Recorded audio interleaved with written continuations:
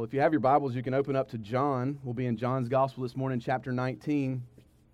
As you turn there, though, this morning, in 1964, Bob Dylan released an album and a song titled, "The Times They Are A-Changin'." And the reality is, in 1964 and in every year before that and since that year, times are always changing. And this morning, as we begin, I want you to think about change and change that occurs in our lives. We have some cliche sayings and some idioms in the English language that we use all the time about change. Some of them are so well known to us, you can probably complete my sentences. Let's throw a few out there this morning and see if you're with me. Change is. I just realized I can't hear you. I'm going to take it that everyone this morning just answered in their vehicles. Change is hard, right? How about this one? Change happens, but it happens. I heard a faint little whisper, slowly. Change happens, but it happens slowly. Man, life is so busy, I need a change of, hey, you guys are catching on. I heard several that time. She was thinking about it, but at the last minute, she had a change of heart. Change. We're experiencing a lot of change right now. I believe we would all be able to say that at this time in our world and in our church. And I think these changes that we've experienced in the last month are unprecedented in our lifetime. We ask questions like, what will be our new normal? And will things go back to normal? Or will they always be different? How will this affect us moving forward as a church or as a nation? Will things ever go back?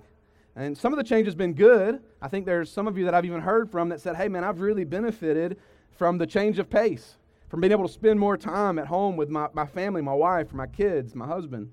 Some of the change has certainly not been good. I've talked to some that are extreme extroverts, and this isolation is wearing them out. I mean, the distance emotionally, mentally, spiritually is taxing. We've certainly experienced a lot of change with this rapid pace, but this Easter morning, I want you to think about change and the change that happens because of the resurrection.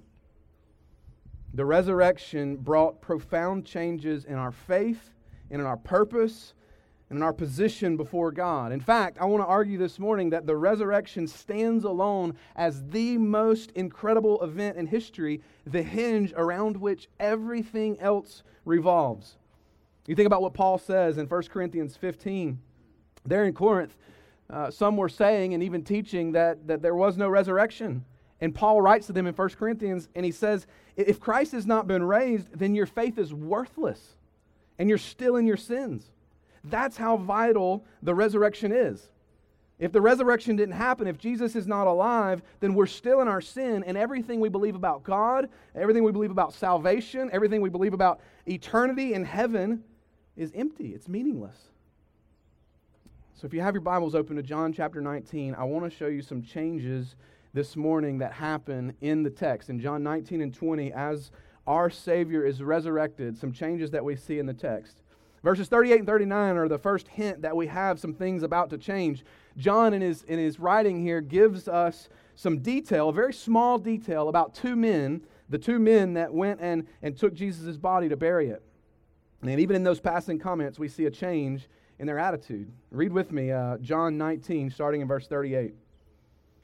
It says, after these things, Joseph of Arimathea, who was a disciple of Jesus, but secretly for fear of the Jews, asked Pilate that he might take away the body of Jesus. And Pilate gave him permission. So he came and he took the body away. Nicodemus also, who had earlier come to Jesus by night, came bringing a mixture of myrrh and aloes, about 75 pounds in weight. Did you catch that? Joseph, who had been a secret disciple of Jesus, the text says, is now publicly identifying himself with Jesus. Nicodemus, who secretly came to Jesus under the cover of darkness because he didn't want to be seen, in chapter 3 of John, now comes and fully identifies himself with Jesus, and he brings these spices with him. You have to put yourself in their shoes. There's a danger in identifying with a guy who's just been executed for sedition and blasphemy, right? Even if the closest 12 followers of Jesus scatter like mice, these two guys come forward, Joseph and Nicodemus, and even if they're not putting their physical lives in danger, their reputations were certainly in danger. You don't come back from something like this, from making a public identification with Jesus like they're doing here. So what change is taking place here? It's a boldness. There's a boldness that they have to identify with and submit their lives to this one who's just been killed. And Jesus says back in John chapter 12, unless a grain of wheat falls in the ground and dies, it remains by itself. But if it dies, it produces much fruit. Like the flowers that are budding and blooming around us right now in this springtime, these two men, Joseph and Nicodemus, are the first fruits of a great harvest that are going to come after Jesus' death. These men are also a signal for us that some other changes are about to come. As you read through John 19, this is a shift, and these guys are showing us there's change coming. And the greatest change of all is just around the corner. Let's continue reading.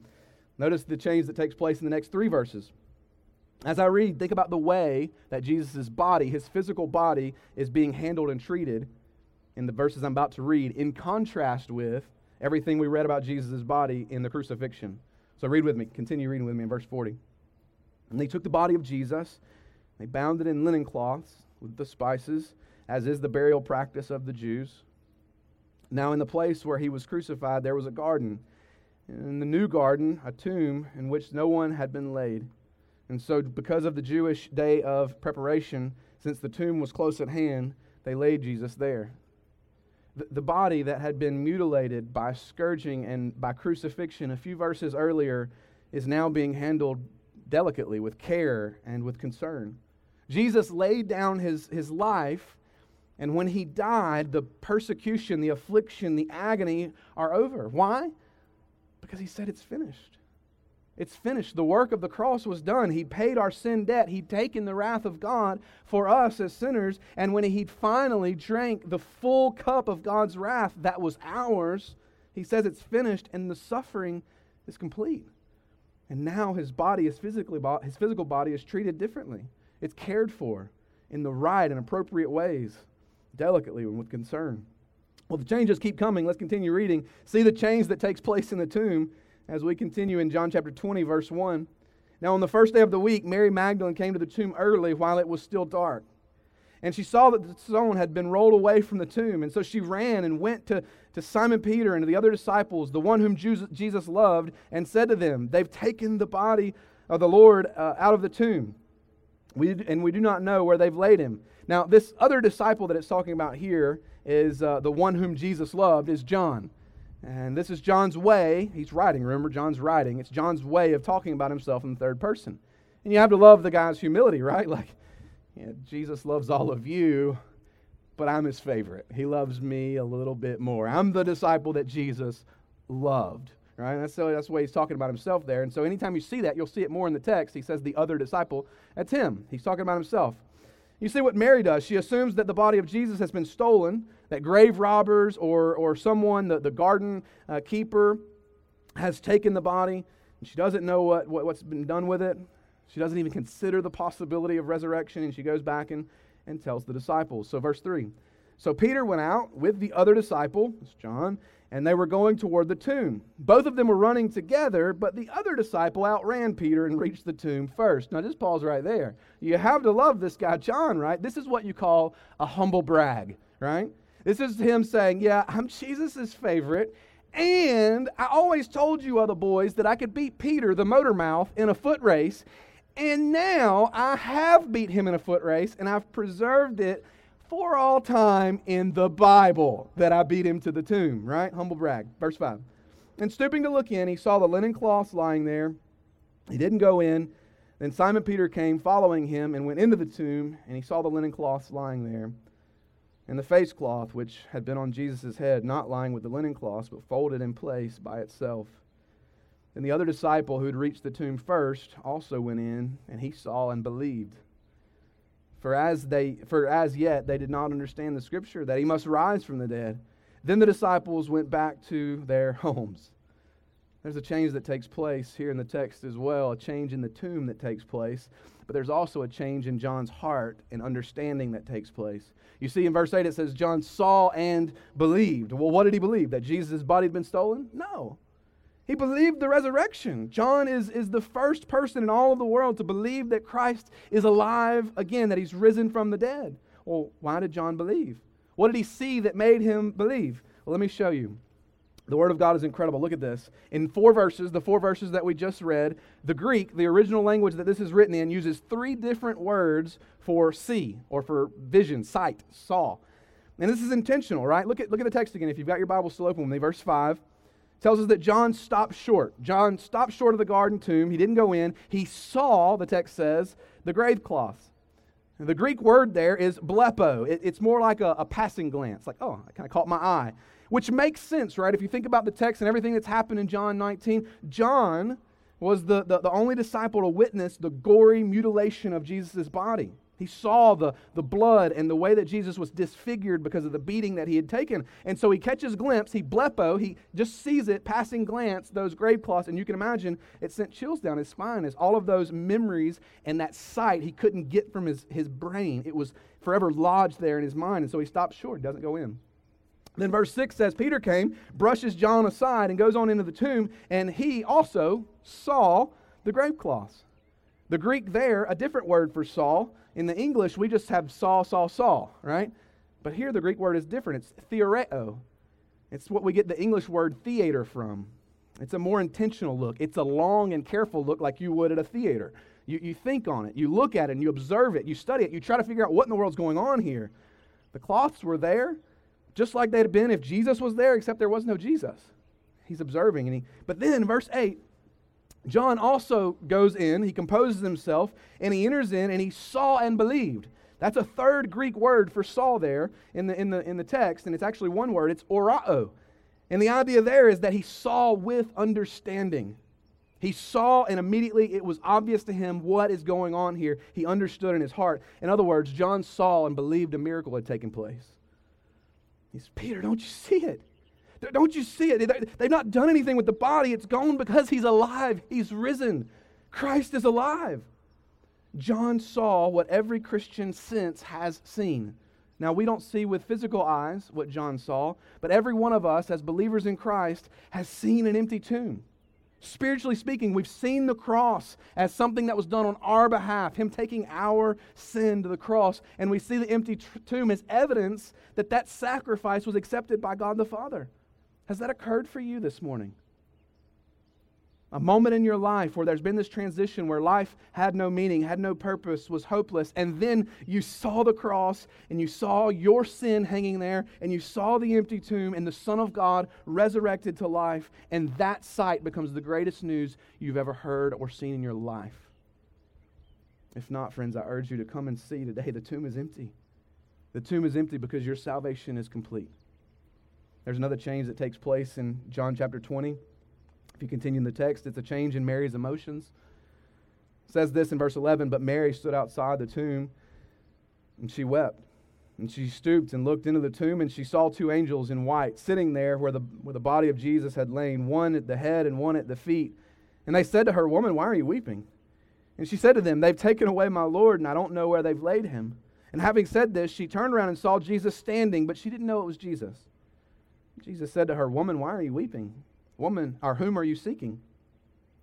Supposing him to be the gardener, she said to him, Sir, if you've carried him away, just tell me where you've laid him, and I'll take him away. And Jesus said to her, Mary. And she turned to him, in Aramaic, Rabboni, which means teacher. And Jesus said to her, Do not cling to me, for I have not yet ascended to the Father, but go to my brothers and say to them, I am ascending to my Father and to your Father, to my God and to your God. And Mary Magdalene went and announced to the disciples, I have seen the Lord. And that he said these things to her. Now John, presumably Peter and John left believing, right? He saw and believed. He tells Peter of that, and they leave, and they have not seen Jesus alive yet, but they believe. Or at least John does. Mary Magdalene, though, is the first to see Jesus alive. She's the first to have that joy of laying her physical eyes on the resurrected Christ. And so we're not sure here, but if you put these details together, what it looks like happens is that Peter and John are excited about what's happened. They go back home, the text says, and on their way, for whatever reason, they either don't see, they overlook Mary, or they go home a different way, and she comes back and they miss each other. So they're not able to explain what's happened. They're not able to have a conversation with Mary. Either way, she gets there, and she's heartbroken. She's standing outside the tomb. She's alone, she's uninformed, and she's weeping. In the text, in the Greek, it actually says she's wailing, she's sobbing. It's uncontrollable mourning that's taking place in Mary right at that moment. And this is understandable, right? We don't have time to unpack this, but if you remember, Mary Magdalene had 7 demons that Jesus rescued her from. She's sinned very much, and Jesus forgave her. She loved Jesus with everything she had. She was shattered by this. This was heartbreaking to her. Not only that he was dead, but that someone's taken his body, and they're going to continue to make sport out of him, or to continue to humiliate him by doing something with his body. She's shattered here, and in her wailing, in her uncontrollable sobbing, she's totally unprepared for what happens next. The text says she has this exchange with these angels, and they question her weeping, and then she sees Jesus, and she talks to him, and she doesn't know it's Jesus. And then in verse 16, look what happens in verse 16. Jesus says to her, Mary. Mary. John teaches in John chapter 10, Jesus is showing us in John chapter 10 that he's the good shepherd. And Jesus is teaching, and he says that he calls his sheep by name, and they respond to him. And in verse 16, that's exactly what's happening. He calls her name Mary. That's all he had to say. That's all he said to her was her name, and she knew, that's my Lord. That's King Jesus. That's the one I've followed. That's the one who's rescued me from my sin and from these demons. That's him. Can I ask you this morning if you've heard him call your name? Have you heard him call your name? Do you know his voice? Do you have a relationship with him such that when he calls your name, that's my Jesus. That's the one who died for me. That's the one who I've given my life to. That's my good shepherd. Well, those aren't the only changes we see in the text. As I've walked through the text this morning, you see 5 changes that I've pointed out to you already. Joseph and Nicodemus go from undercover disciples to open followers of Jesus, right? That's change number 1. Number 2, you see a change in the way that Jesus' body is handled, from affliction to affection and adoration. There's a third change, the change in the tomb, from occupied to vacant. There's a change in John as he sees and believes in the resurrection. And there's a change in Mary from weeping to worshiping. But here's the thing, all of those changes are small changes. Now, we don't have a lot of these in Franklin County, but in other parts of the world, they have a lot of earthquakes. And I've been told, never been through one, but I've been told that with an earthquake, you have the event, and then you have all of these aftershocks. You have all these small tremors that follow the big earthquake, the big event. Well, these 5 changes that we've observed this morning in the text are the aftershocks. The earth-shaking reality this morning and in the text is that Jesus is alive. Jesus raised. Jesus is alive. He's resurrected from the tomb. And when he rises from the dead, everything is changed and nothing can be the same. And let me give you 2 takeaways as we wrap up this morning. I know some of you that got here early have been here already for a while. 2 takeaways this morning that the resurrection means for us. That's the change. That's the change that happens in the text, and that's the change that happens that sets the course of all of human history. So let me give you 2 takeaways this morning that change means for us. Number 1, the resurrection means that death is defeated. The resurrection means that death is defeated. Think about this. Birth and death are common human experiences that every one of us, every person alive, regardless of race, ethnicity, language, gender, every one of us will endure at some point, birth and death. God actually describes our life in Psalm chapter 39 as a vapor. In other words, your life lasts no longer than the steam from your morning shower. That's how quick life is. And when Mary goes to the tomb that morning, that's her mindset. She's looking for a corpse. She's looking for a body. She's looking for a dead person. And after finding the body, though, she goes and reports to the disciples that the body's missing. But in verse 18, she sees and talks with Jesus. And what does she say? She doesn't say, I found his body. She says, I've seen the Lord. Why? Because Jesus has conquered death. Jesus has conquered death. Another pastor said this, and I love the way he puts it. It says that Jesus stared into death's cold, cruel eyes, and with infinite power he defeated death, rendering death impotent. Prior to the resurrection of Jesus, every person walked this earth with an executioner's blade above his neck, never sure when death would strike. But Jesus disarmed death. He showed us what awaits those who are his once they pass from this life. If you think about it, friends, the fear of death causes us to try to minimize its effects, the effects that we see in this world, one of them being aging. The fact that our bodies age and wear out is showing us that death is coming. Every day, we're closer to the grave. And so we're told to be younger, to look younger, to eat healthier, to color our hair, to remove wrinkles, because we don't want to face death. All of these measures are silly if you think about it. It's sort of the thinking, if you follow logic, is like, if we ignore death, then maybe death will ignore us. That's not true. And fear of death shackles our hopes and dreams to this earth, to transient things that are passing away. But because Jesus has conquered death, we can live for the next life, an eternal life, not this temporary one. We are participants in Jesus' resurrection, and our priorities should reflect that truth.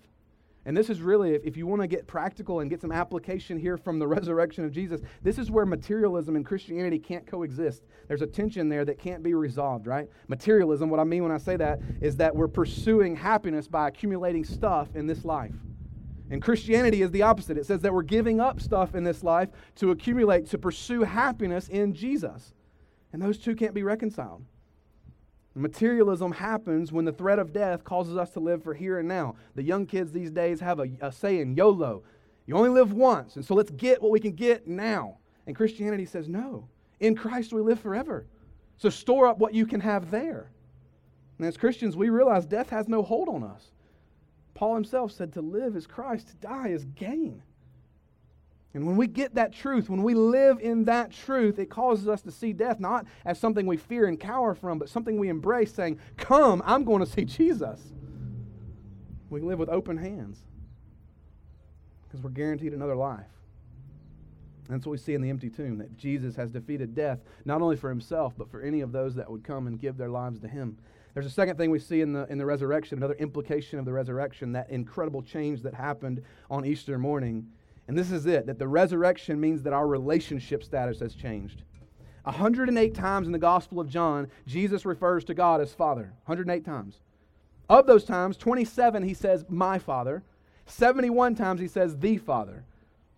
There's one time in the Gospel of John where Jesus refers to God as the disciples' Father. You know where that's at? It's right here. This is the one time, verse 17. Jesus said to her, do not cling to me, for I have not yet ascended to the Father, but go to my brothers and say to them, I am ascending to my Father and your Father. This is the only time in John's Gospel where Jesus calls the disciples his brothers. What is it teaching us? It's intentional. It's teaching us, it's showing us that when Jesus rises from the dead, the position of his disciples is radically altered. No longer cut off from God, no longer enemies of God, but because of the resurrection, though we were dead in our trespasses and sins, we are now full family members, brothers with Christ, and have God as Father. That's what the sacrifice of Jesus does. The sacrifice of Jesus for our sins, and, don't separate it from this, the divine acceptance of that sacrifice of Jesus by the resurrection that we see in the resurrection, it ushers us into a new family where we have God as Father and Christ as brother. And only when God does a work in our hearts, granting us faith, do we become his children. That's what we see in John chapter 1. Because of faith that he gives us, we become his children. And from our perspective, right, it's so easy for us to, from our perspective, say, all that's necessary to become a child of God is to believe upon Christ, to become a part of God's family. But that's not all that was needed. Jesus had to do something, and that's what we see here. He had to pay our sin debt so that we could be declared righteous, and his sacrifice had to be accepted by the Father, which is what we see in the resurrection. It had been. That's why when he rises from the dead, his first words to the disciples, through the lips of Mary, is that by faith, they're now part of God's family eternally, sons of God, brother of Christ, brother of Jesus. So as we wrap up this morning, let me give you 3 blessings, 3 promises that we're given as a result of this new position, new place in the family of God, as brothers and sisters here, and having God as Father. Let me give you 3 blessings we get from that truth. Number 1, we have the promise of an inheritance. The immeasurable riches of God are forever yours in Christ. You are a co-heir with Christ, the Scripture says. That promise, listen and think about what we're going through now as a world. That promise helps us to move beyond any temptation that this world offers us.